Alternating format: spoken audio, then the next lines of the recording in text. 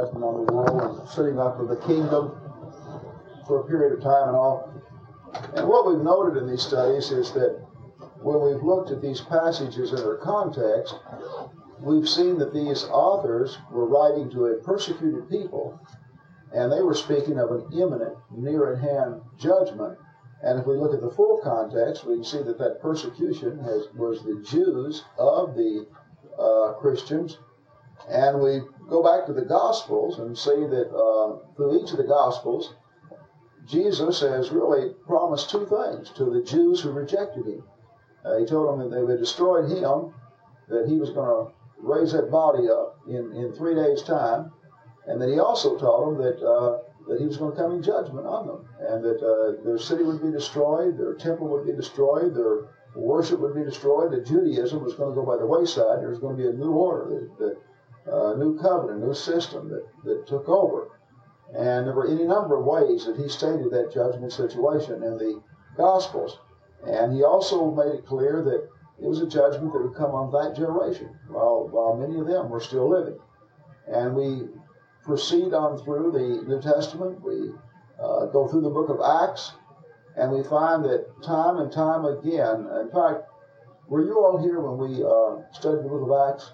An overall view, I can't remember. They missed that, I guess. We studied the book of Acts. That's one of the studies we had since you've been gone, an overall view, and pointed out the passages there, all the passages dealing with persecution of the church, and noted that virtually all persecution of Christianity in those early years was by the Jews. That Rome really was very tolerant of religion, and they just wanted the tax money. And they allowed people to keep their various idols and things of that nature. Rome was very tolerant of Judaism, and they would have been tolerant of Christianity too. That Rome enters into the picture only when they've been instigated by Judaism. And just like when Jesus was crucified by Rome, Pilate wanted to set him free. And it was the Jews that kept pursuing it till they got his execution.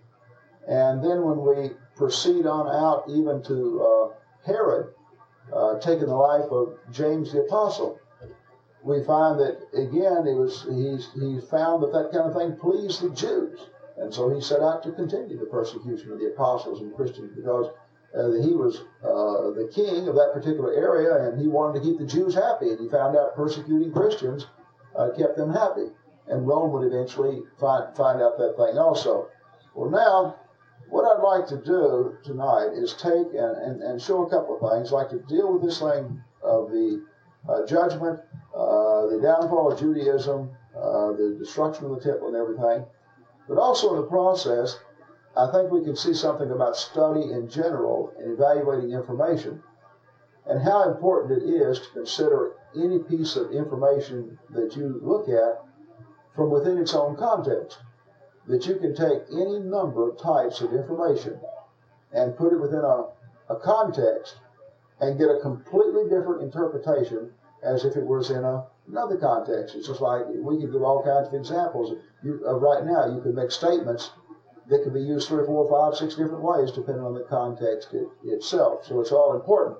But what has happened to the Bible in people studying it, some things were done really in all good intention, and it can be used in a good way, but it's actually encouraged the studying of the Bible that takes things out of context.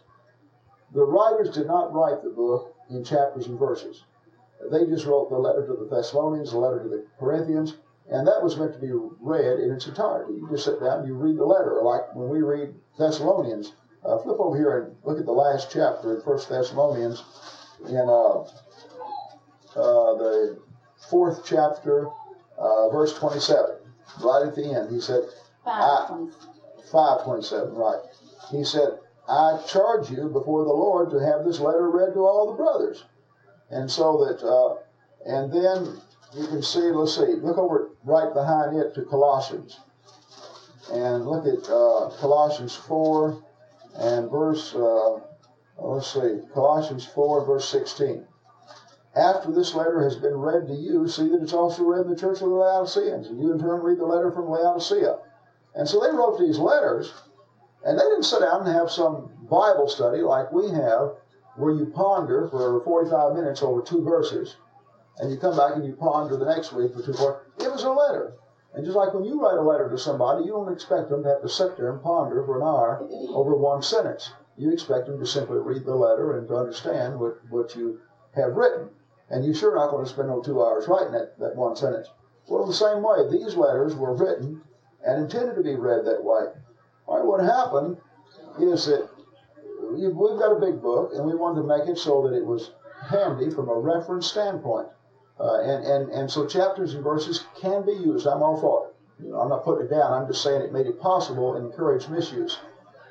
Well, then what happened with the first translations, like in English, like the King James, not only do you have it divided into chapters and verses, but the verses are set as individual statements. And so instead of being in paragraph form, it's not even in paragraph. You've got chapters and then individual statements, like each verse is a certain statement. And that sometimes these chapters actually are in the middle of a paragraph. And what is the first verse of one chapter sometimes really ought to be the last statement in the paragraph before. And so it's encouraged the type of study where people go to it and they read a chapter a day, or 2 chapters a day, or they read verses. I'm going to stand up and read 1 Thessalonians chapter so-and-so, verse so-and-so, and then we read it like that is to be understood in that particular context. And sometimes when you read it, it's not that way at all. Now, here's what happens if you don't give things its complete context. I don't want to leave the impression that studying the Bible today is as simple as it was for them receiving that letter then in the first century. They were alive when all these events were going on. And they were in tune to the topography, to the idioms, to the language, and to everything. And so there were a lot of things that were said in a letter that needed absolutely no explanation to them. Just like if I were to write you a letter, and you went to New York for 2 weeks, and I were to write you a letter about some events taking place here in Tennessee, I could mention Lamar Alexander or Ned McWhirter or any number of other things, and if there was somebody that had a particular nickname, I could just mention that nickname, and you would just identify with it just like that, because of your background.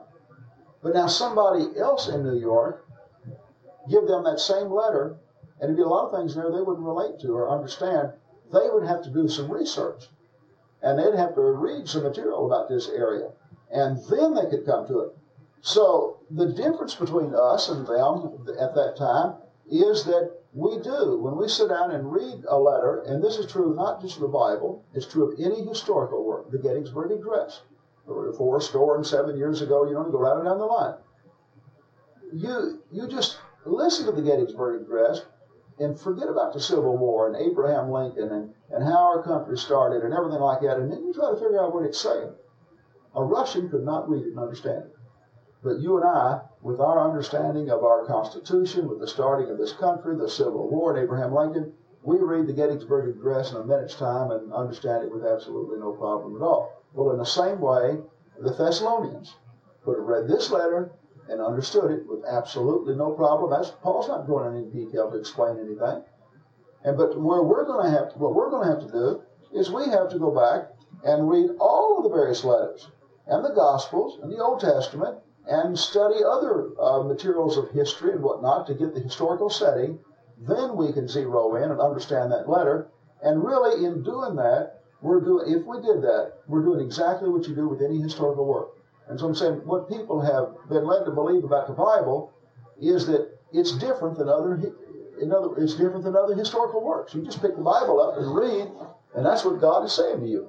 But in reality, Paul was writing to the church at Thessalonica about certain things that they were dealing with. And John was writing to the 7 churches at Asia about some problems. And Paul was writing to the Colossians about specific things. And he was writing to Timothy about specific problems. And he wasn't writing directly to me or to America or anything of that nature. And so in order for me to understand what he's saying, I've got to go back and study the history there and then get that information. Now, if I have not done that, then what I will do, if when somebody reads something and I'm going to try to interpret it or understand it, whenever you try to interpret anything, you bring to bear on that information whatever information you have in your mind. And that's why, by the way, that's also why that the more read and studied you are, the better you're going to be at interpreting any types of information you come in contact with, because of all your experiences and everything are going to help you out. But you're at least, whatever you've got to bring to bear on it, you're going to bring to bear. Okay, so here you are, and what we're going to start tonight is I'm going to read 1 Thessalonians 4, and then we're going to back up and see what happens when we set a context. And here you are, you're in church Wednesday night, the Bible study, and we always start service with a Bible reading. And so Brother John comes up to read the Bible. And he says, I picked for my text tonight, 1 Thessalonians 4 and verses 13 through 18. That's my text for tonight. Okay? Brothers, we do not want you to be ignorant about those who fall asleep, or to grieve like the rest of men who have no hope. We believe that Jesus died, rose again, and so we believe that God will bring with Jesus those who have fallen asleep in Him. According to the Lord's own word, we tell you that we who are still alive, who are left to the coming of the Lord, will certainly not precede those who have fallen asleep. For the Lord Himself will come down from heaven with a loud command, with the voice of an archangel, with a trumpet call of God, and the dead in Christ will rise first.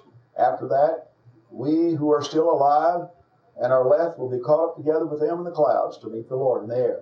And so we will ever be with the Lord forever. Therefore, encourage each other with these words. Well, somebody reads this in church, and you've heard this passage preached on any number of times, and whenever it's been preached on, you've always heard it preached on by he reads this passage of Scripture and preaches on it. Well, what does it mean? Well, it means what it says, and says what it means. It says that there are these people that are already dead and buried. Don't grieve about them. The Lord's going to come back. He's going to ride that cloud. There's going to be the trumpet and the sound of the archangel, and that then the dead in Christ are going to rise up out of the ground, and those of us who are on the earth, and we're all going to rise up together to meet the Lord in the air. And so comfort one another with these words. And so that is the text. Well, give me those verses. I preached that for a number of years, was taught it. Give me those verses. And that sounds, anybody that told me that they didn't believe that the Lord was going to literally come back, so you look up in the sky and see Jesus in the sky, and He's going to be on a cloud, and there's the angel, and He's going to blow that trumpet, and then people are going to start rising up out of the earth, and the graves are going to open, and people come up. I'd say, man, anybody deny that, it's just denying the Bible. It's just exactly what it says there. Okay. That's what the context says. Let's back up now. And let's start at 1 Thessalonians. Remember, Paul didn't write 1 Thessalonians 4, verse 13 through 17. He wrote a letter that begins over here in what we call chapter 1. And let's look at the whole context. And what we're going to do is take 1 and 2 Thessalonians together. And in the process, we're going to tie it in with other passages that will help us in a lot of the statements that are there. Now, as an introduction, before we get to Thessalonians, we want to find out something about the people he's writing to and what the situation is. And so in the book of Acts, we have the history of the early church and how these churches were started. And so we're going to go back to the book of Acts and read about the starting of the church of Thessalonica, the very, very people here that Paul is writing to, and what their situation is.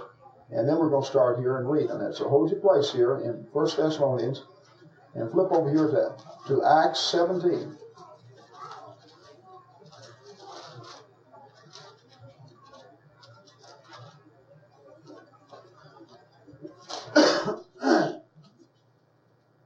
Okay. Acts 17. Beginning with verse 1. Okay, I'll tell you what, Bart, we'll start with you, and let's take about 5 verses each for you and Mark and Nancy. Let's get down through verse 15, just quickly through there. When they had passed through Amphipolis and Apollonia,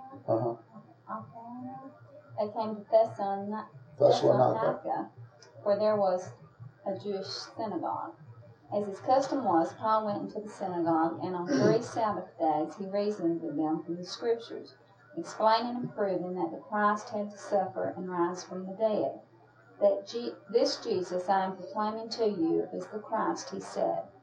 Some of the Jews were persuaded and joined Paul and Silas, as did a large number of God-fearing Greeks, and not a few prominent women. But the Jews were jealous, so they rounded up some bad characters from the marketplace, formed a mob, and started a riot in the city.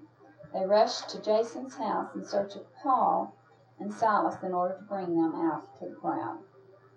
But when they did not find them, they dragged Jason and some other brothers before the city officials, shouting, "These men who have caused trouble all over the world have now come here, and Jason has welcomed them into his house. They are all defying Caesar's decree, saying that there is another king, one called Jesus." When they heard this, the crowd and the city officials were thrown into turmoil, when they made Jason and the others post bond and let them go. As soon as it was night, the brothers sent Paul and Silas away to Berea. On arriving there, they went to the Jewish synagogue.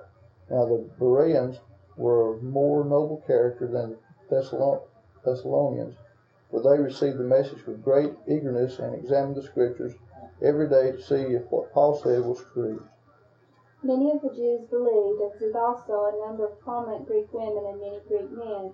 When the Jews in Thessalonica learned that Paul was preaching the word of God at Berea, they went there too, agitating the crowds and stirring them up. The brothers immediately sent Paul to the coast, but Silas and Timothy stayed at Berea. The men who accompanied Paul brought him to Athens and then left with instructions for Silas and Timothy to join him as soon as possible. Okay, so now look at this now. We're writing, as we get into the letter that Paul writes to the Thessalonians, we found that when Paul went into Thessalonica, he goes to a Jewish synagogue and he preaches, and he converts a few Jews. But in the process, he turns the majority of the Jews against him. And they actually began to try and persecute him and to stamp out Christianity. And then they put down Jason. They dragged a man out and beat him up. And they cause all this great disturbance, and they literally do everything they can and finally just run Paul out of town. And then the Jews that remain in Thessalonica that have been converted are a severely persecuted people. I mean, they are really looked down on by the other Jews and are a problem. Now, he leaves Thessalonica, goes into Berea, and they're complimented. Said the Bereans were more noble-minded than the Thessalonians, that they received the word of God with all readiness, examining the Scriptures to see whether or not these things are so. But when the Jews in Thessalonica heard about the apostles preaching over here in Berea, what did they do? They run over there to the Berea and they begin lying and slandering and stirring up the mobs and causing a persecution of the Christians and the apostles, and they're going to run them off again. So what you actually see then is, as the church at Thessalonica was started, it started under very severe persecution by the Jews. The apostles were run out of town. They would follow them to other places where they preached, persecute them there, try to stamp out Christianity, and try to run them on their way again. And so these are the people now that Paul is writing to. The people, and you can imagine, well, to put yourself in Paul's position now. Here you are, you know that when you go out as Paul did, and you're teaching this Messiah that you know, you have been an eyewitness of him, and you've got the information and everything. And you go into this situation that is very hostile, and yet there are those select individuals that have enough integrity, enough honesty, enough concern about truth, that even though that whole environment is hostile and ungodly to the gospel, they sit back and they say, hey, what you're saying is the truth. That I know it's right, and he is the Messiah, and yes, that sounds right to me. And they submit to it. And then when they submit to it, you watch them persecuted and beaten up, and yet they stand. And then there are the ones that reject it or after you, and they chase you out of town. Well, as you go out of town, you've got tremendous feeling for those people that you converted and left behind. On the one hand, you're rejoicing in that you have converted those people, but on the other hand, it breaks your heart that the very conversion that you brought about has changed their whole way of life and has now become miserable for them. But you're also you're indignant. The Jews now that have rejected the gospel and are persecuting them and are beating them up and pulling them out and who have run you out of town, you're pretty indignant. Just like you would be in anything where you know you're right and somebody who is dead wrong is lying and slandering and misrepresenting you and trying to bring persecution on you. So now, and then when something happens too, when people are persecuted together, they tend to become closer and the love grows stronger and the feeling and all. And so Paul now, from this background, is writing, and this letter now is written somewhere in the early 50s. Somewhere in the early 50s. And the persecution by the Jews is very, very severe at this time. In fact, all the way up until about 49 AD, even the Jews that were converted to Christianity were convinced that the law of Moses was to be kept.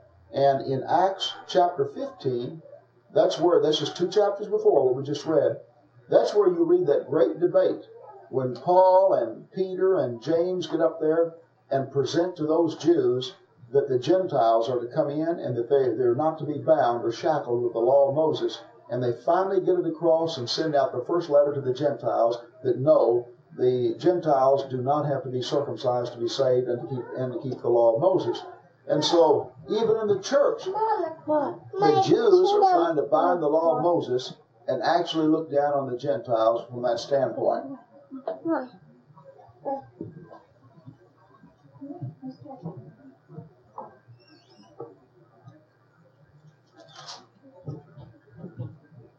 What do you have? His chewing gum fell out on the floor. Oh, So he well, had that's to throw it pretty away. good. Yeah, he didn't have to throw it. He didn't have to That's step better. on it, get going, did That's he? better than 90% of my kids in school did. He just let it drop. That was a hard point to cross. Well, that's pretty good though. Okay, now, from that background, let's get in and start with 1 Thessalonians. And we can't do it in time to just read it verse by verse all the way through. So we're going to hit the context of itself, dealing with those parts that will apply to the passage we just read in 1 Thessalonians 4. Okay, writes to the verse 1, to the church of Thessalonians, in God the Father and the Lord Jesus Christ. And then he says, verse 2, we thank God for all of you, mentioning you in our prayers. Well, you can see, and the feeling for them. We continually remember before our God and Father your work produced by faith, your labor prompted by love, your endurance inspired in the hope of our Lord Christ. For we know, brothers, loved by God, that he has chosen you. And then he goes ahead and talks how his gospel came with power. That would have been the miracles and all that confirmed the information itself. And then notice what he says in verse 6. And after he says, be imitators of us and the Lord, in spite of severe suffering, you welcome the message with joy given by the Holy Spirit. Well, that's what we've just read now. The severe suffering, and we know where the suffering came from. It came from the Jews. And so you became a model to all the believers in Macedonia. All right, now, look at verse 10. And to wait for his Son from heaven, whom he raised from the dead, Jesus, who rescues us from the coming wrath. So here's a statement to them that they are waiting for his Son from heaven, whom he raised from the dead, Jesus, who rescues us from the coming wrath. So there is a coming wrath of God, and these people are waiting for the coming of Jesus, and they're going to be rescued from that coming wrath. And it's from within the context where they obeyed the gospel and all kinds of suffering because of the persecution that was put on them. Now, we come on down and say, look at verse 2 of chapter 2. But with the help of our God, we dared to tell you his gospel in spite of strong opposition. Okay? So there again, the strong opposition when they took it, the persecution. Then, verse 6. We were not looking for praise from men, not from you or anyone else. We're apostles of Christ. And so that, again, the strong thing that they knew their message itself was not popular with men as a whole. Okay, come on down now to verse 12. Encouraging, comforting, and urging you to live lives worthy of God, who calls you into his kingdom and glory. Now, they were already being called into his kingdom and into his glory. And we're going to keep that word glory in mind as to what's going to happen there.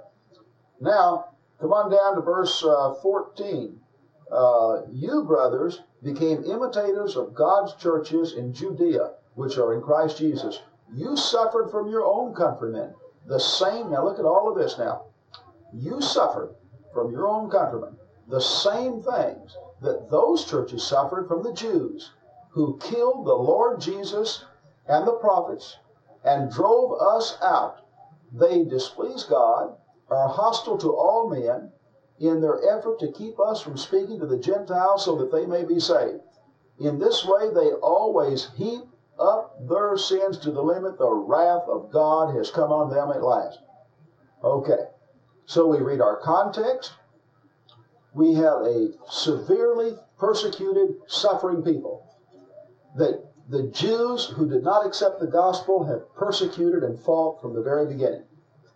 And he's writing, he tells them, my prayers is for you, I'm thinking about you, he's concerned about comforting, he has feelings for them, and he knows the suffering and the persecution that they're undergoing. And then he says, the same thing that you're undergoing of your countrymen, all the churches that we've already established in Judea among the Jews, they've undergone the same type suffering. And then notice we've already dealt in verse 10 that these people that are suffering are waiting for his Son from heaven, whom he raised from the dead, and he's going to rescue them from the coming wrath. Well, now, what about this coming wrath? He says that these people that killed the Lord Jesus, verse 15, the Jews, the prophets drove us out, the Jews who killed the Lord Jesus and the prophets and drove us out. They displease God. They're hostile not just to Jews now, but to all men in their effort to keep us from speaking to the Gentiles, so that they may be saved. In this way, they always heap up their sins to the limit the wrath of God has come on them at last. So this wrath now was the wrath of God, he said, is coming on the Jews. All right, so here's our time frame. We're in the early 50s. The persecution of Christianity is 100% by the Jews. And even from within the church, there is this tremendous fight as converted Jews trying to bind the law of Moses on Gentiles. And it wasn't confined just to Jews, no. They were actually doing everything they could to hinder the conversion of the Gentiles and fighting the gospel everywhere it went. Even as it went out among the Gentiles, these Jews were pursuing the apostles and actually doing everything they could to stamp it out all the way through. And then he identifies here that the wrath that he's speaking about is a wrath that is going to come on the Jews. And we're going to see that the same wrath now that comes on the Jews is a wrath that is going to spare his people. Like over here in verse Jesus, who rescues us, that's back in 1 in verse 10, rescues us from the coming wrath. So on the one hand, Jesus' wrath is coming on the Jews, but on the other hand, he's going to rescue these people from that coming wrath. Okay, now, come on down to, first, well, let's hold right there now at that coming wrath on the Jews and all. And let's back up into the Gospels and get a few statements and notice how that Jesus will say these same kind of things to the Jews. And first come to Matthew, hold your place here, and flip over to Matthew 3.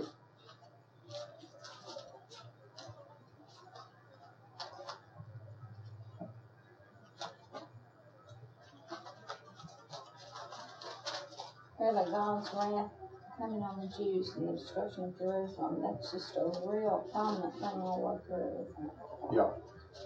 Okay, now look at chapter 3 and verse 7 and then 10 through 12. Get the setting there. Let's see. Jack, would you read that, please? Chapter 3, verse 7 and then verses 10 through 12. But when he saw many of the Pharisees and Sadducees coming to baptism, he said to them, You brood of vipers, who warned you to flee from the wrath to come? And then 10 through 11. 10 through 12. And the axe is already laid at the root of the trees. Every tree, therefore, that does not bear good fruit is cut down and thrown into the fire. As for me, I baptize you in water for repentance, but he who is coming after me is mightier than I, and I am not even fit to remove his sandal. He himself will baptize you with the Holy Spirit and fire. and his winnowing fork is in his hand, and he will thoroughly clean his threshing floor. And he will gather his wheat into the barn, but he will burn up the chaff with unquenchable fire. All right, now notice what Jesus promised. First of all, in verse 7, he looks at the Pharisees and the Sadducees, the Jewish leaders, and calls them a brood of vipers. And notice again this word wrath. Who warned you to flee from the coming wrath? And so Jesus is speaking of a wrath that's coming.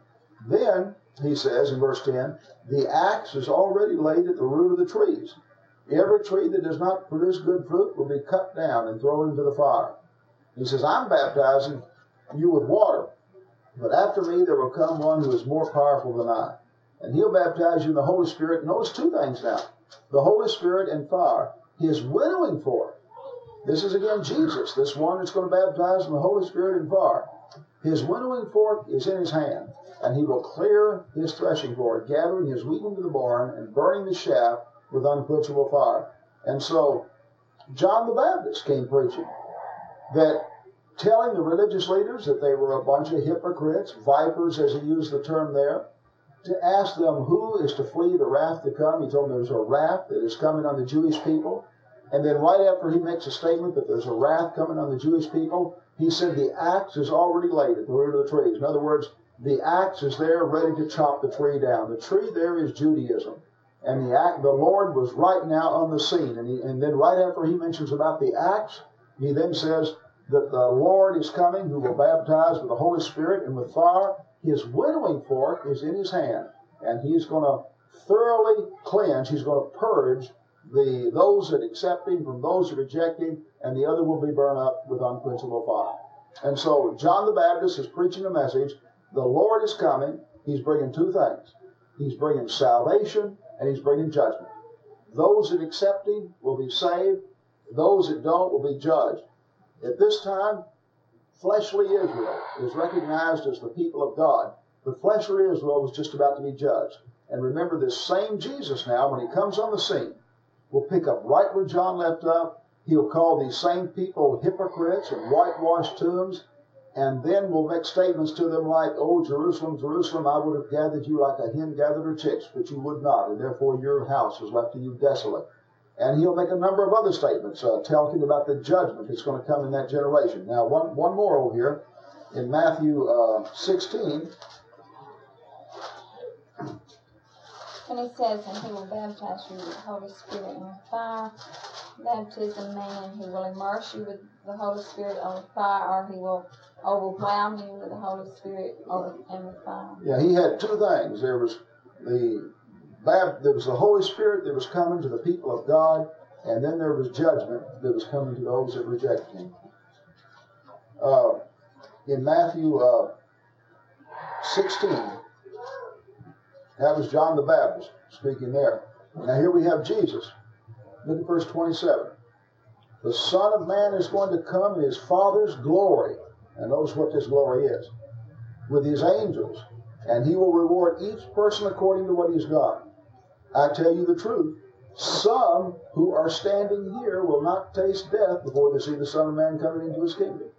So, if he was staying there, the Son of Man is going to come in his Father's glory with his angels. He'll reward each person according to what he's done. But, he said, some who are standing here will not taste death before they see the Son of Man coming in his kingdom. And so again, the statement that the Lord was coming in his glory and in his kingdom, but there was those that was living right at that day that would still be alive and see it when the event come. Okay, now let's get back over into our text in the second and First Thessalonians, and we finished up with the wrath of God, and we saw the context that this wrath of God is one that is coming on the Jewish people who killed the Lord and who also are driving out his prophets and persecuting them. Okay, now look at verse 19 of chapter 2. For what is our hope, our joy, our crown, in which we will glory in the presence of our Lord Jesus when he comes? Okay? So right in the same context, when he's speaking of the wrath of God that's going to come on the Jews, and then in verse 10 of chapter 1, Jesus who rescues us from the coming wrath, there are the Christians who are suffering and being persecuted by the Jews. And God's wrath is coming. And that God's wrath will come on the Jews, but yet He will save the Christians. And then in verse 19, what is our hope, our joy, our crown, in which we will glory in the presence of our Lord when He comes? And so it's something that when He comes, these persecuted, suffering people are actually going to glory in. Okay, now come on down to the 3rd chapter and verse 4. In fact, when we were with you, we kept telling you that we would be persecuted. It turned out that way, just as we well know. For this reason I could no longer, and then goes on there. But the point is, from the very first, He told them that they would be persecuted. They were persecuted. Verse 7 of chapter 3. Therefore, brothers, in all our distress and persecution, we were encouraging you because of your faith. Again, the emphasis on the fact, all the way through this book, you have a persecuted apostle writing to a persecuted church, and the persecutors are the Jews. And he's telling them that the wrath of God is coming, but you're going to be saved from the wrath of God. It will be to your glory. Here you are preaching that Jesus is the Messiah, and all the time you're preaching He's the Messiah, there's salvation and no one else. These people are calling you liars and blasphemers and trying to take your life, but in the final analysis, you're going to be vindicated. You're going to be proven to be right. And you're all the time telling these Jews, your city's going to be destroyed, your temple's going to be destroyed, the Lord is going to come in judgment. They're mocking you, they're pushing it aside, but when He does come, His wrath will take place, and it will be to your glory. You're going to be vindicated in everything that you say. Okay, now, he comes on down, let's see, and let's look at verse 13 of chapter 3. May He strengthen your hearts so that you will be blameless and holy in the presence of our God and Father when our Lord Jesus comes with all His holy ones. All right, notice now, He's talking to them personally at that time, that they are looking, may He strengthen your hearts so that you will be blameless and holy in the presence of our God and Father when the Lord comes with all His holy ones. And so to the people that He's already talked about the wrath of God, He's told them who the wrath of God is coming on. He's got them looking forward to this wrath of God that is going to come, and that they are going to be the ones that's glorified in the process. And so He's coming with His holy ones, and the wrath of God will come, and deliverance of one people, judgment of another. And we've noted what Paul is saying now is the same thing that Jesus and John the Baptist have already said. And we're going to see as we proceed through the New Testament, the only difference is the timing. That John was preaching that the Messiah is going to come, and He's going to do such and such. Then the Messiah came, and He began to do just what John the Baptist said and all. And they use terms like it's going to happen in your generation. But it's still, it's in this generation, but it's down the line. Now we've got a people that are severely persecuted, and it's going to happen, but it's something that He's talking to all of them to look forward to. Well, as we move out of Thessalonians, and we get into Peter and these books that are written in the 60s, all of a sudden it's imminent, it's at hand, it's next door, it's going to speedily come, and they're just sitting there waiting for it right at that particular moment. And so as we go through the book of Acts, we can, from a standpoint of chronology, we can follow the emphasis on the speed and the imminence of this whole thing, just depending on the date of when the particular book was written. Okay, now let's get into the 4th chapter. And we come on down to verse what we just read. So now let's read this passage. Here we are in verse 13. We're in a context where you're writing to persecuted Jews. You're persecuted. The Jews are persecuting them. The Lord is going to come. His wrath is going to come on those people. His wrath will be deliverance for you. It will be judgment on these people. It was a wrath that was going to come in that generation. It was a wrath that they were looking forward to. All right, brothers, we don't want you to be ignorant about those who fall asleep or to grieve like the rest of men who have no hope. We believe that Jesus died and rose again. We believe that God will bring with Jesus those who have fallen asleep in Him according to the Lord's own word. We tell you that we who are still alive and left at the coming of the Lord will certainly not perceive those who have fallen asleep. The Lord Himself will come down from heaven with a loud command, with the voice of an archangel, with the trumpet of God, and the dead in Christ shall rise first. And after that, we who are still alive are caught up together with them in the clouds. Okay, now, what I'd like to do is go back after reading this and look at the Lord's description to the Jews of the destruction of Jerusalem and all, and show that this exact same terminology and language is used in the process. And so hold your place here and flip right back here to Matthew 24.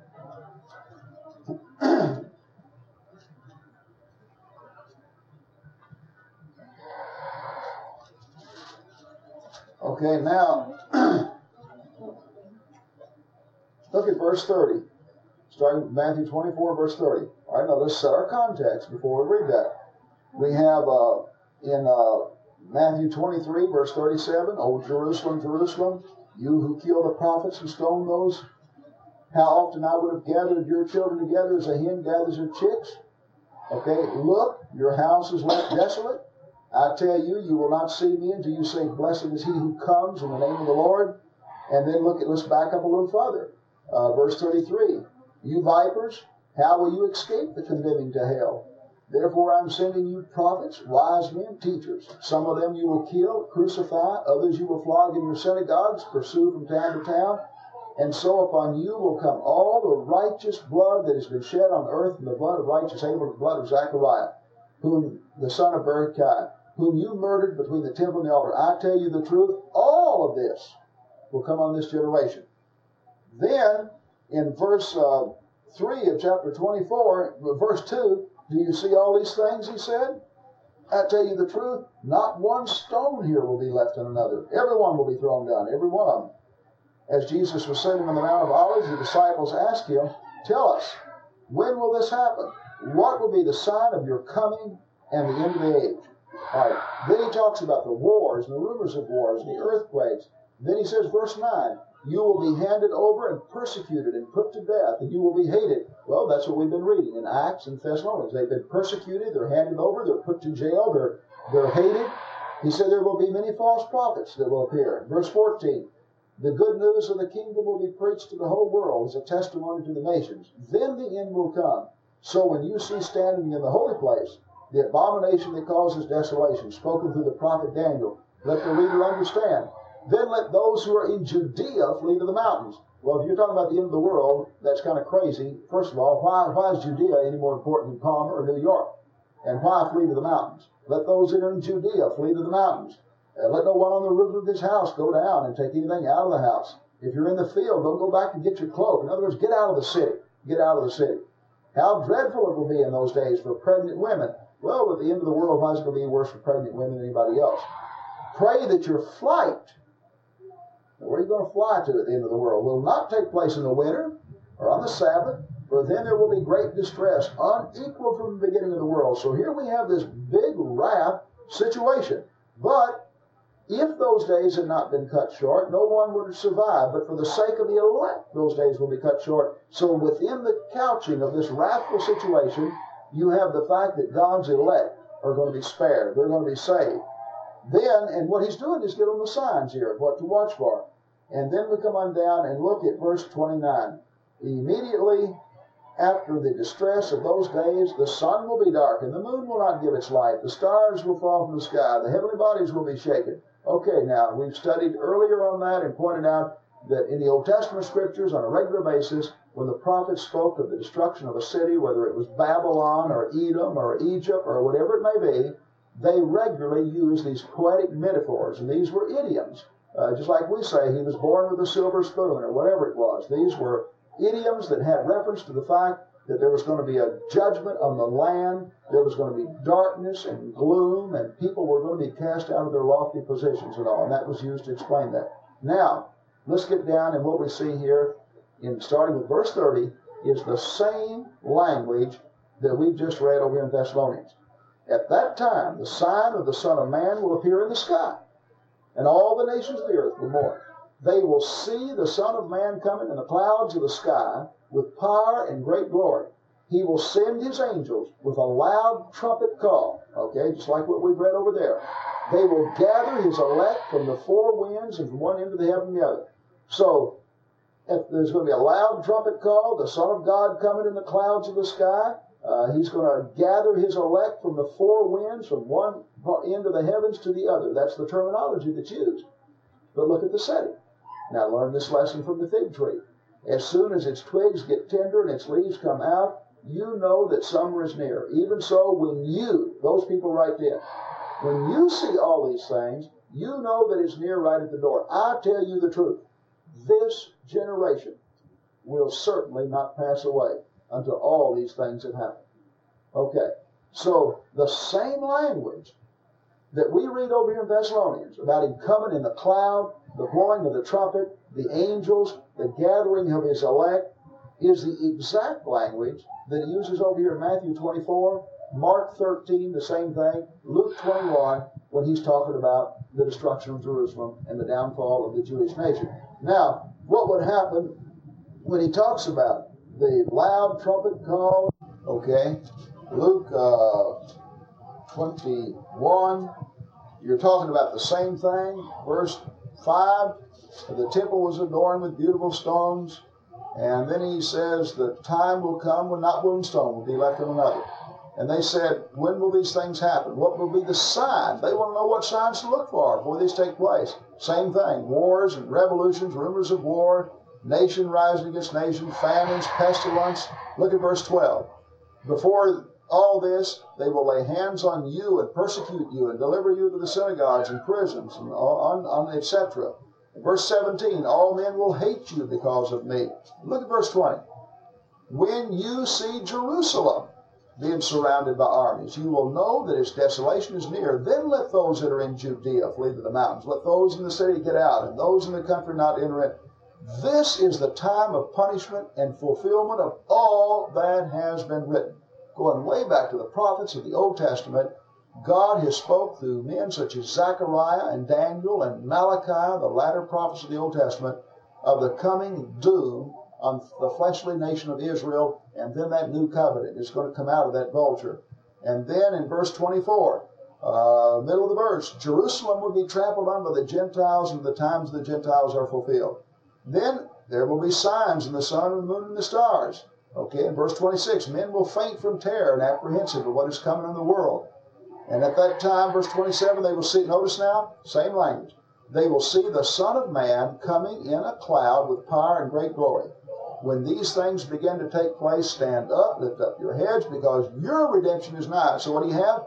The Son of God coming in a cloud and power and great glory. But when you see this happen, the same thing that is a destruction and downfall of Judaism is the redemption of these people. Your redemption is drawing near. He told them this parable. Look at the fig tree and all the trees. When they sprout leaves, you can see for yourselves and know that summer is near. Even so, when you see these things happening, you know that the kingdom of God is near. I tell you the truth, this generation will certainly not pass until all these things have happened. Heaven and earth will not pass away, but my words, or will pass away, but my words will never pass away. Okay, now let's get back over here in our context. In chapter 4. What is our entire context as we get into that 4th chapter? We have people who are being persecuted by the Jews because they turned to Christianity and accepted Christ. We have an apostle who's been persecuted and pursued by the Jews and has already gone to jail, and he's going to go to jail again because of the Jewish persecution. And this persecuting apostle is writing to his fellow persecuted Christians. All the persecution is by the Jews. He's writing about this imminent wrath of God that's going to come on their persecutors. The glory of God, the Lord is going to come, and the end result will be your salvation, but their downfall. And from within the context now, he talks about the Lord coming back and coming on a cloud and the dead rising and everything like that. But I'm saying the terminology that he uses of the Lord coming on the cloud and the trumpet blowing and the gathering together and the saving and all is the same type of figurative language that is used over there in the destruction of Jerusalem. And actually what would happen is that when the Lord did come, the way that his people would be gathered and all is that as this information was disseminated among Christians and they knew the signs, well then those people that believed in Jesus, and we're going to get down to that right into this, we're going to move right into the 5th chapter. Notice how that helps us forward. Those people that believed were watching for the signs. And so what we're going to see that when the judgment came, they talk about the judgment coming as a thief in the night. It came as a thief in the night only to the Jews who didn't believe in Jesus. But to the believers who were watching on for those signs, it was never a thief in the night. But they were enlightened, and as soon as those signs came, they got out of there. And so the end result of all that information is the Lord, through that information, gathered His people to Himself from all over that Roman world. They literally fled. Rome was going to go to war with Israel. The war would last for 3.5 years, from February of 67 AD until August of 70 AD, when it would terminate. And so 3.5 years of severe fighting, tens of thousands of Jews will die. It will culminate in the destruction of Jerusalem, the downfall of the temple. But during that entire conflict, Christians are going to do everything they can to separate themselves from Judaism and all that's going to happen. And so God's wrath on them, but then the deliverance of God's people. Now, from within that context now, let's continue on to chapter 5. Remember, it's not written in chapters and verses. Notice he says in verse 18, therefore encourage each other with these words. They're the ones being persecuted. They're the ones to be encouraged. Now, brothers, about times and dates, we do not need to write to you. For notice now, when's this going to happen? You know very well that the day of the Lord will come like a thief in the night. While people are saying peace and safety and destruction will come on them suddenly as labor pains on a pregnant woman, and they will not escape. But notice now, but you, brothers, are not in darkness, so that this day should surprise you like a thief. You are the sons of the light, sons of the day. We do not belong to the night or the darkness. So then let us not be like others who are asleep. Let us be alert and self-controlled. For those who sleep, sleep at night. And those who get drunk at night. Since we belong to the day, let us be self-controlled, putting on the faith and love and the breastplate and the hope of salvation. God did not appoint us to suffer wrath, but to receive salvation through our Lord Jesus Christ. And then notice as he ends his letter in verse 23, may God Himself, the God of peace, sanctify you through and through. May your whole, notice now, spirit, soul, and body be kept blameless at the coming of the Lord Jesus Christ. He's talking about the salvation of that entire person, spirit, soul, and body. The one who calls you is faithful and will do it. Verse 27, I charge you before the Lord, have this letter read to all the brothers. Notice the urgency there. That he writes the letter. It's into the hands of the leaders of the church. But he wants everybody read this letter. And see, one of Paul's concerns, and this is the concern of Peter, it's the concern of James, it's the concern of the Hebrew writer, it's the concern of the writer of Revelation. Obviously, if you've just converted this person, maybe just like Mark talking about using the business world. If you've just recruited this person to go into business, you know if business is pretty hard and there's a good chance he's going to quit.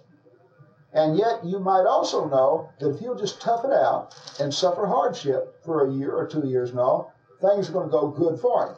And so you'd write or talk with him, and basically Hugh does that over and over and over. You know, he goes around and he knows somebody goes several weeks and they don't make a sale or anything like that, they're going to get discouraged and maybe just quit. And so he tries to keep going and look what I've done, and you're eventually going to come out on top and all. Well, what he's doing here is that these people are being severely persecuted.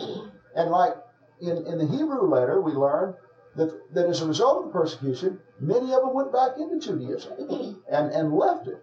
And so they constantly were trying to encourage these Christians, you hang in there, God's wrath is coming. You're going to be vindicated. You're going to be glorified.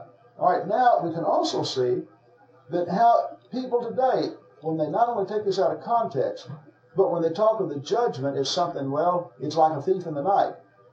That's literally not what it says.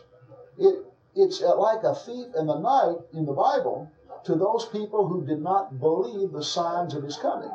And they would be eating and drinking and giving in marriage and having a big old ball, and like life's just going to go on. But then he said to the Christians, it's not going to come on you like a thief. You know the signs. And so whenever there became to be rumors of war between Israel and Rome, when there was rumors that Israel was going to rebel against Rome, and then when the battle started, and the Jews and the Romans start to fight all over the land, and the Roman army begins to get closer and closer to Jerusalem, well, man, if you're a Christian, you know what's going to happen. The Jews are going to lose that war. and you're going to do everything you can to flee and put a distance between you and Judaism. And then if you're living in Jerusalem even, when it reaches the point that the Roman army begins to encircle a city, you're not going to stay in there with those crazy people. You've already heard and believed that by the time they get through that city, that the whole place is going to be burned down and there won't be one stone left standing on another. So even if you're up on a housetop, you're going to think, don't even forget about my belongings. I just want to save my spirit, body, and soul. I want to get out of here. Or if you're out in the field, don't come back in the city. You just head for the mountains and get out of here. Titus, the Roman general who encompassed the city and besieged it, recorded in his writings of the event that the Christians left and went to Pella. In fact, he was amazed that all the Christians got out and foresaw everything that was coming. Josephus records that the Christians left and went out to Pella and escaped the event. All right, now, here's the context then as we finish up in the 5th chapter, is that these people are waiting for something that is going to happen in their lifetime, and they're being persecuted. And when it happens, it will not be like a thief in the night to them. It'll be like a thief in the night to the unbelieving Jews and all. Then what throws people on some of this is, number one, not looking at the whole context. First of all, the whole context starts with Thessalonians, but it doesn't really start there. The whole context goes back into Acts, where we see the establishment of the church. It goes back into the Gospels, where John the Baptist and the Lord, and it goes back into the prophets of the Old Testament who have already addressed this thing, and all of that is what gives our context. Then, when we look at this terminology about the Lord coming and gathering his elect, and angels coming and sounding the trumpet and all this good stuff, well, we also notice that when we go back and read the Lord's statements of the destruction of Jerusalem, that he used that type of language as figurative language, that he used it in speaking of the destruction of Jerusalem, and told them very plainly that, this is coming right now, that it's going to come in your generation. All right, also keep in mind, you and I might say, well, why did the Lord use terms like the stars falling, and the sun not giving its light, and the moon turning to blood, and the earth going to be shaken, and coming and sounding the trumpet, and coming on the clouds and gathering his elect? Why did he just use, our everyday type language? Well, keep in mind, all these writers are Jews. Their background is the Old Testament Scriptures. The Lord is a Jew. His background is the Old Testament. That terminology that people in our society will pick up and read like it's a literal thing was never thought by them as a literal thing. In other words, when Jesus talked about the destruction of Jerusalem and their temple and everything like that, and used that type of terminology, for example, I will come back riding on the cloud. Isaiah 19 and verse 1, the Lord is coming riding a swift cloud. They understood that as what the Lord riding a swift cloud was an idiom that simply means the Lord is going to come quickly. See, the pagan idols were carried, and they rode donkeys and boats, and you carried them. But man, the Lord, he rode a swift cloud, and it became an idiom that was used in that way. The terms of doesn't that say also in that context that he's talking about bringing judgment on a particular nation? That's Egypt, right. Yeah. Isaiah 19:1, that's Egypt. In That's Isaiah 34, 1 through 4, it's Edom. In Isaiah 13, we read about the same thing, and yet he mentions the Medes and the destruction of the Babylonians. And you can multiply that type of thing. Hosea, the 10th chapter, is another good example. Isaiah 1 and 2, some more of that same type of terminology. So, just like every language has its idioms that are and its figures of speech and its poetic metaphors that are perfectly understood by the people of that culture, so these people had too. And you and I relate, just like now, Mark, we just had a study on Sunday night recently where we studied idioms in the Bible written by a man, George Lamsa, he speaks the Aramaic language, is from Syria, and is familiar with all those idioms and all. He did a real good job of taking statements that through the years have been taken literal, that were well understood idioms. And in introducing it, he pointed out some idioms, for example, that when you and I read that he was born with a silver spoon in his mouth, we know exactly what that's saying. But can you imagine if somebody from another country read that? They wonder, what in the world? Right. I'm tickled to death. Or he was tickled to death or something like that. And we have any number of other type sayings that we Blue use. is top. Pardon? Blue is top. He Right. Blue is top. Right. Or his elevator doesn't go all the way to the top. You know, he's not playing with a full deck. And I mean that we do this kind of thing on a regular basis, and we understand it. And idioms develop over a period of time. And in the same way, these people have their idioms. And by the way, even when the prophets and the apostles write, this is just not biblical language. See, they're writing with their vocabulary in the language of that day. Just like when you read the language of Revelation. John was writing using language and figures of speech and symbolic terms that were in common use at that day. That I can go back and take secular writing of that particular day and show every single type of thing that John used. Even when John writes in his gospel, in the beginning was the Word, and the Word was with God. Now, I can go back to other secular writings and so show the use of that term in the same way in expressing the force or power of God or the expression of God, that John was calling on something that he was familiar with and his audience was familiar with also. All right, now, in the first Thessalonians, let's hop right into 2 Thessalonians. And again, I know this is on the long side, but to get the whole setting, and that's why I'm going fast. I figure we'll have time the next time to go back and zero in on specifics, but just get the overall thing at first. Okay, we're in the 2 Thessalonians. Is written to the same people, and it's written very, very shortly. Now, what has happened is they're still being persecuted. This is a very short time after 1 Thessalonians, but the judgment hasn't come yet. But what has happened as a result of what Paul said in 1 Thessalonians, some of these people had come to think, well, it's going to come right now. And some of them had even quit working, and they were just waiting. And so Paul wants to let them know now, yes, he's coming. Yes, there's going to be a judgment and everything like that, but it's not right. It's still a little way off yet. And see, we're not up into the 60s. We're still in the 50s AD.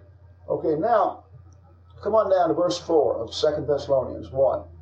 Therefore, among God's churches, we boast about your perseverance and faith in all the persecution and trials you're enduring. So he's written 1 Thessalonians.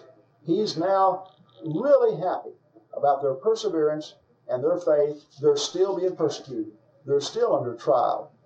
All this is evidence. Now notice now, their persecution, their perseverance, okay? The fact that they were enduring is evidence of something. What's it evidence of? All this is evidence that God's judgment is right. As a result, you will be counted worthy of the kingdom of God, for which you are suffering. I'm not. God is just. He will pay back trouble to those who trouble you, and give relief to you who are troubled, and to us as well. This will happen when the Lord Jesus is revealed from heaven in blazing fire with his powerful angels. He will punish those who do not know God, who do not obey the gospel of our Lord Jesus. They will be punished with everlasting destruction and shut out from the presence of the Lord and from the majesty of his power, on the day that he comes to be glorified in his holy people and to be marveled at among all those of you who have believed. This includes you, because you believed our testimony. And so here we have this persecuted people, and the fact that you are persecuting and suffering is evidence that God's judgment is right. In other words, God's judgment on the Jews, people were going to challenge God's judgment on his own people.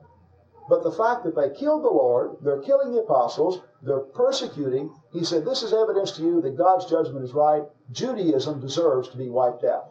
It literally deserves to fall. And then they were suffering.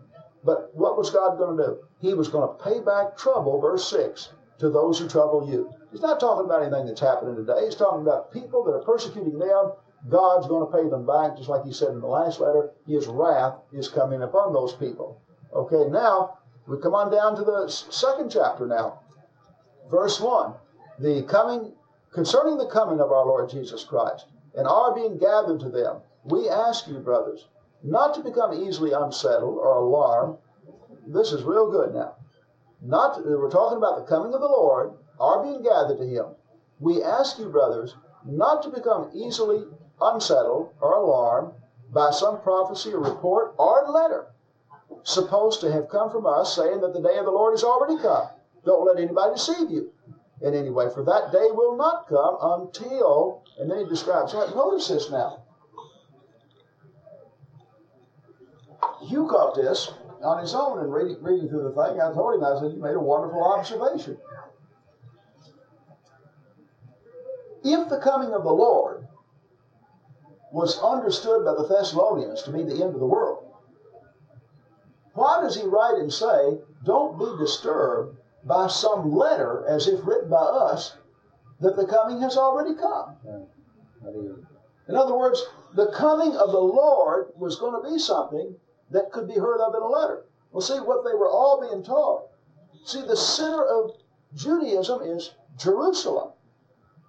And when Jerusalem would finally fall and Rome would defeat it, they didn't have airmail back then. They didn't have radios, and they didn't have TV.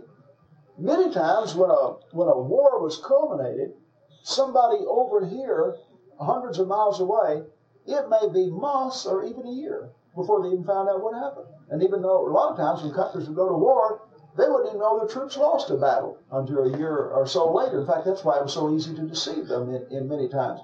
So they knew what was going to happen. Judaism would meet its absolute downfall in the destruction of Jerusalem. All of their leaders, the Levitical priesthood, the temple, and everything would fall. But the coming that they're looking forward to was something that they would hear by letter. Well, obviously, it's not the end of the world. And obviously, it's not some big judgment where the whole world is going to be burned up and everything like that. You sure don't have to have a letter by that. So concerning the coming of the Lord Jesus Christ and our being gathered to him, we ask you not to become easily unsettled or alarmed by some prophecy or report or letter supposed to have come from us saying that the day of the Lord has already come. Don't let anybody deceive you in any way. That day will not come until the rebellion occurs and the man of lawlessness is revealed. The man doomed to destruction. He will oppose and will exalt himself over everything that is called God or is worship, so that he sets himself up in God's temple, proclaiming himself to be God. Don't you remember that when I was with you, I used to tell you these things? And now you know that what is holding him back, so that he may be revealed at the proper time. For the secret power of lawlessness is already at work, but the one who now holds it back will continue to until he's taken out of the way.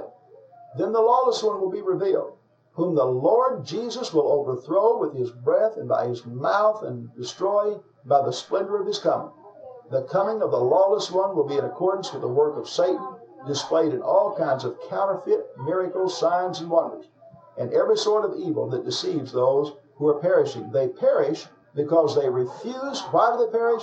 They perish because they refuse to love the truth and be saved. For this reason, God sends them a powerful delusion that they will believe a lie. Their love of not love of the truth causes them to be deluded by people who claim to perform miracles and all false signs when really they're not, and it serves as a delusion of God. Didn't just go in there and do anything false, but God allowed them to be deceived, and it was their own belief of falsehood and their rejection of truth that caused them to be totally deluded and able to believe a lie that would lead to their destruction, so that all will be condemned who have not believed the truth but have delighted in wickedness. Okay, now let's look at our setting. Writes to these people. These people have been deceived, some of them into thinking, well, the Lord's already come. And they thought it was like a very imminent type thing and all. And he says, no, don't be deceived. That don't let anybody give you some letter that supposedly come from us, or somebody utters some false prophecy. It's going to happen. And the judgment is going to be passed. But first, something's got to happen. And so there was going to be this rising up, something strong was going to rise up against Christianity, one that he refers to as the lawless one. And we're going to find as we get on through the Bible, John speaks of the Antichrist, and which simply means the individual strongly against Christ. Antichrist that would rise up and would strongly be against Christianity. And then John would use that as now that you know it's nigh at hand is because of this. Well, several things are going to happen here. Right now, at this point in time, the only persecuting force against Christianity is the Jews. That's it. But in 54 AD, Nero becomes the emperor of Rome. Up until Nero, Christianity had never been persecuted by the Emperor of Rome. All right, Nero at first is somewhat accommodating to the Christians. It's no big thing at all to him. Beginning in 64 is when Nero began his very severe persecution of Christianity that was going to go on for a period of time. Nero is the one that, when you talk about Christians being cast to the lions, Nero was the one that put Christians in arenas with animal skins on them and literally turned lions and wild animals loose on them. Nero was the one that lit his gardens with Christians being crucified or nailed to a stake and literally set on fire to burn, to lighten up his gardens. Nero was the one that wanted to rebuild Rome and leave a great thing there that would cause himself to be remembered, you know, and it was too costly, and the Senate voted it down, and so Nero is the one who hired some vagrants and to go out and to set the place on fire, and it got out of hand. And so then Nero's a little concerned, and so what does he do? He shifts the blame to the Christians and actually starts a persecution and a hatred of Christians as a result of trying to cover up his own ugly deeds. And then he begins to zero in on the Christians as a persecuting force. Nero is the one that Paul will eventually go before, and when Paul writes to Timothy and said, I know that the time of my departure is at hand, he is in a Roman jail, and he was going before Nero. And secular history will record the taking of his head. When John writes Revelation, we're now at about 67 or so AD, right at about 67 AD. The beast to them was Nero. And Nero was this strong persecuting force against the Christians. He's being used by the Jews. And he is this great force that they've been looking forward to, and he's really, for the first time, Christianity is getting it from all sides. But something's going to happen. And then John will deal with this. On the one hand, Nero is this beast, persecutes Christians, and what happens? All of a sudden, the beast turns against the Jews. And the beast will annihilate the Jews. And what happened with Nero? That he was on the throne, he's persecuting Christianity, and then right about this time, right at the first part, February 67 is when it started. But as a result of Nero being on the throne about 13 years, he's the Hitler of his day. He's an absolute reprobate. He's a maniac. He's a bisexual. He's a pervert in every way. He's one of the most ungodly people that's ever lived. And you can just go on and on and on. In fact, I've got a lot of good material if you're interested in reading on Nero. But he was an absolute reprobate. Well, what happens when you get a person like that on the throne, and he's been there a while? His own people hate him. And so there was a lot of dissension within Rome. And there was a lot of rebellion starting to take place within Rome. In fact, when Nero goes to his death, Rome will have 3 emperors, just like that, in less than 2 years' time before they finally settle down because of all the dissension going on. Well, as a result of all that dissension within Rome, wars, rumors of wars, nation rising against nation, the empire tended to crumble a little bit. Israel says, now's the time. Now's the time to rebel against Rome, to declare our independence. And so Israel rose up and started that war. And it started in February 67. Then what happens? The beast that's been on the Christians, they get after the Jews.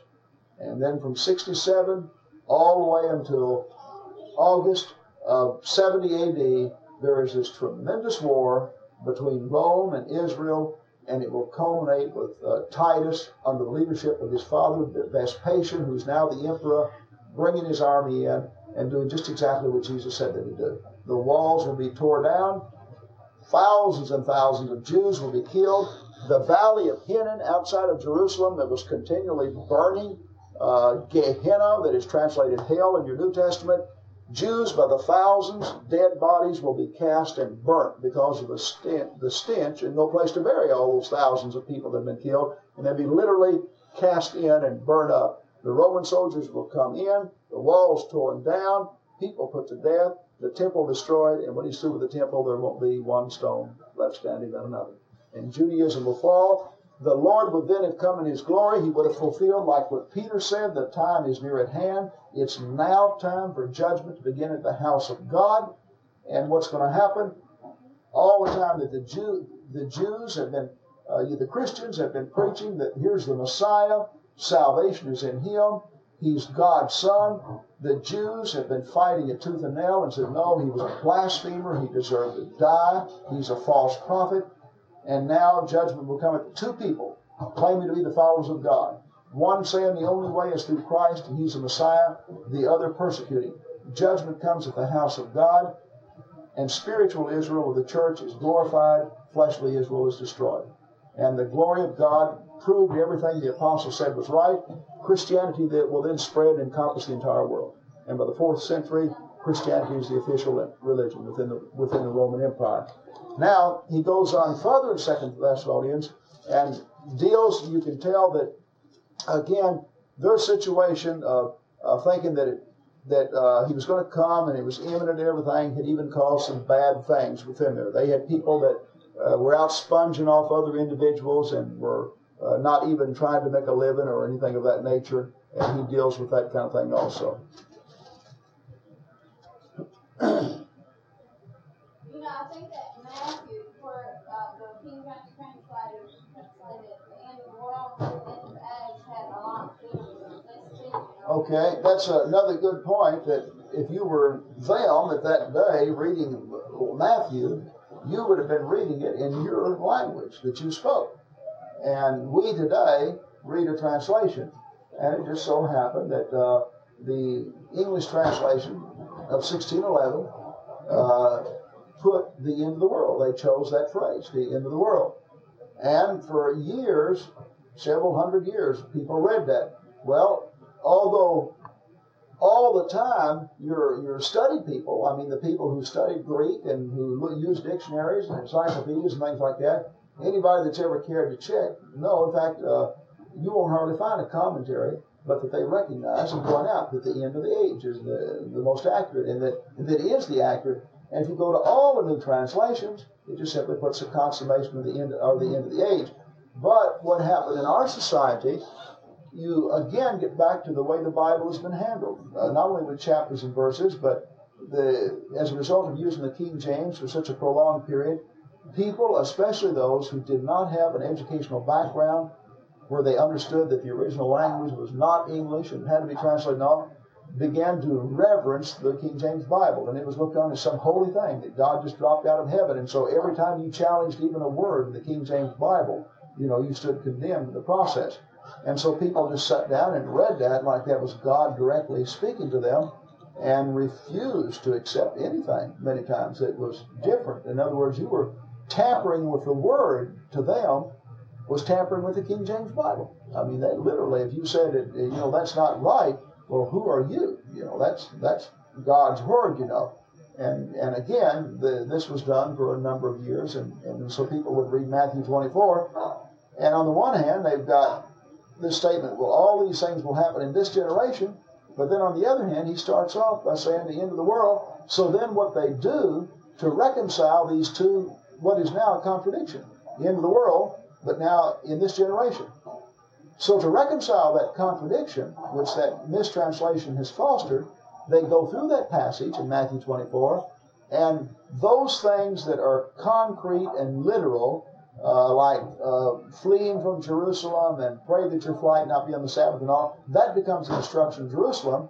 And then those things like the stars falling from heaven and the Lord gathering his elect and coming in the cloud and all, that becomes a judgment. And so then what you have, they go down, this verse is destruction of Jerusalem, this verse is the end of the world, this verse destruction of Jerusalem, this verse is the end of the world. And then they work out a sophisticated interpretation that says, now what God is really doing is using this as a type of the end of the world, and he's blended it all together in this very sophisticated way.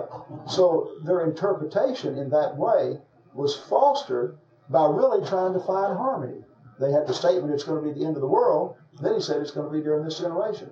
Well, really, if you believe that says both of those, I don't know a better way to harmonize that. And that's exactly what they did.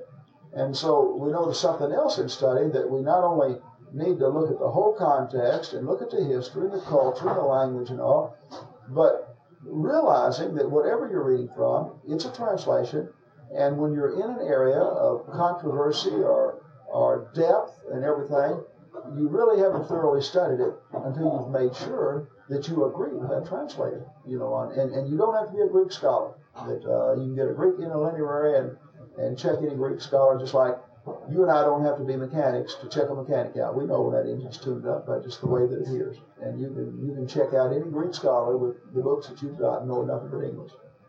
Another thing too is that Revelation. They've always put it in the 9s. Right. We get that now. One thing now, Mark and Nancy, we're on Wednesday night. We've been studying Revelation, and we're about halfway through it now. We started several weeks back, and we spent, I guess, 2 weeks or so just on the dating itself. But that again, when we get to that, the same information that I've given them, I'll give you some handouts on the dating, about 12 or so pages, and we'll look. And again, when you get into this, just like me, I was the first thing that interested me really when I got into that is to find out that although most religious groups teach these things about Revelation and whatnot, that the scholarship is just the opposite. The vast majority of scholars, overwhelming majority, put Revelation before the destruction of Jerusalem and apply the events to that happened in that day. And so on the one hand, you've got preachers operating from a theological bias that's interpreted in a certain way because it's just gone on, in their church for several centuries. But then when you read from the archaeologists and the historians and the scholars dealing with the date and all, you find something completely different. That they deal with it as a historical fact. And so it's like if you stand up and say that, on the one hand, people in the church think you're in the minority or that's something new. But what they don't realize is that what you're saying is literally what the scholarship is saying, not just some select individual, and that the other is actually looked down on by those that are scholars in that realm as just something that comes from a theological bias that they've been taught that in their group, and they just keep perpetuating it. But when we get through this, what we'll do next time now, we hit First and Second Thessalonians in that way, just an overall view. We'll do First and 2 Peter the same way, because see 2 Peter 3, you get into a statement just like in 1 Thessalonians 4, and we'll see what happens to 2 Peter 3 when you look at the whole context of 1 and 2 Peter together. Then we'll look at 1st, 2nd, and 3rd John as in an entirety like this, and then get into Revelation. Look at that. And I think that what I was thinking on that too, Mark, with you all, that I thought when you were driving so far and putting forth that much effort, that the passages there that deal with those things that that I know that you've already studied and we've all, in other words, those things that deal with godliness of life and things like that, we're already, all of us, in agreement. In other words, if we was in a study tonight and somebody was come to our study tonight that was somebody that was not a Christian, and I'd been talking to and everything like that, and we were studying Thessalonians, it'd been totally different because I wouldn't even have talked to him. He couldn't have followed what we're talking about and everything. But those passages dealing with godliness of life and Christ-likeness and the preaching and the miracles that confirmed it and the prophecy and its fulfillment and all, that's what we would have been talking about. In other words, all that's there too. And and for the person who's not a Christian, that's where the emphasis, needs to be and all. I try to tell Hugh sometimes when we're talking that I think sometimes that, and some of the people like he's talking with down there, that he makes a mistake in giving people too much information when they're not ready for it. In other words, saying you're wrong here, here, and here, when it would be better to take smaller bits of information and deal with them where they're at. In other words, if you're not a Christian yet, I don't know that the big thing to you is the proof for the resurrection of Jesus, and the inspiration of the Bible, and then the godly life and everything like that. And then when you get past that, you get into this here. But I kind of think it's a mistake, and it's a mistake I've made a number of times. I really have. In fact, that's why I've learned from it. There's been several times when I had to go back and honestly evaluate myself on some points that where I had come out with some things And I thought, well, you really didn't handle it the best you could. You tried to give too much information to some people that were not quite ready for it. If you took it in a little bit different way, you know, you maybe could have had a different result from some others, which is an easy thing to do.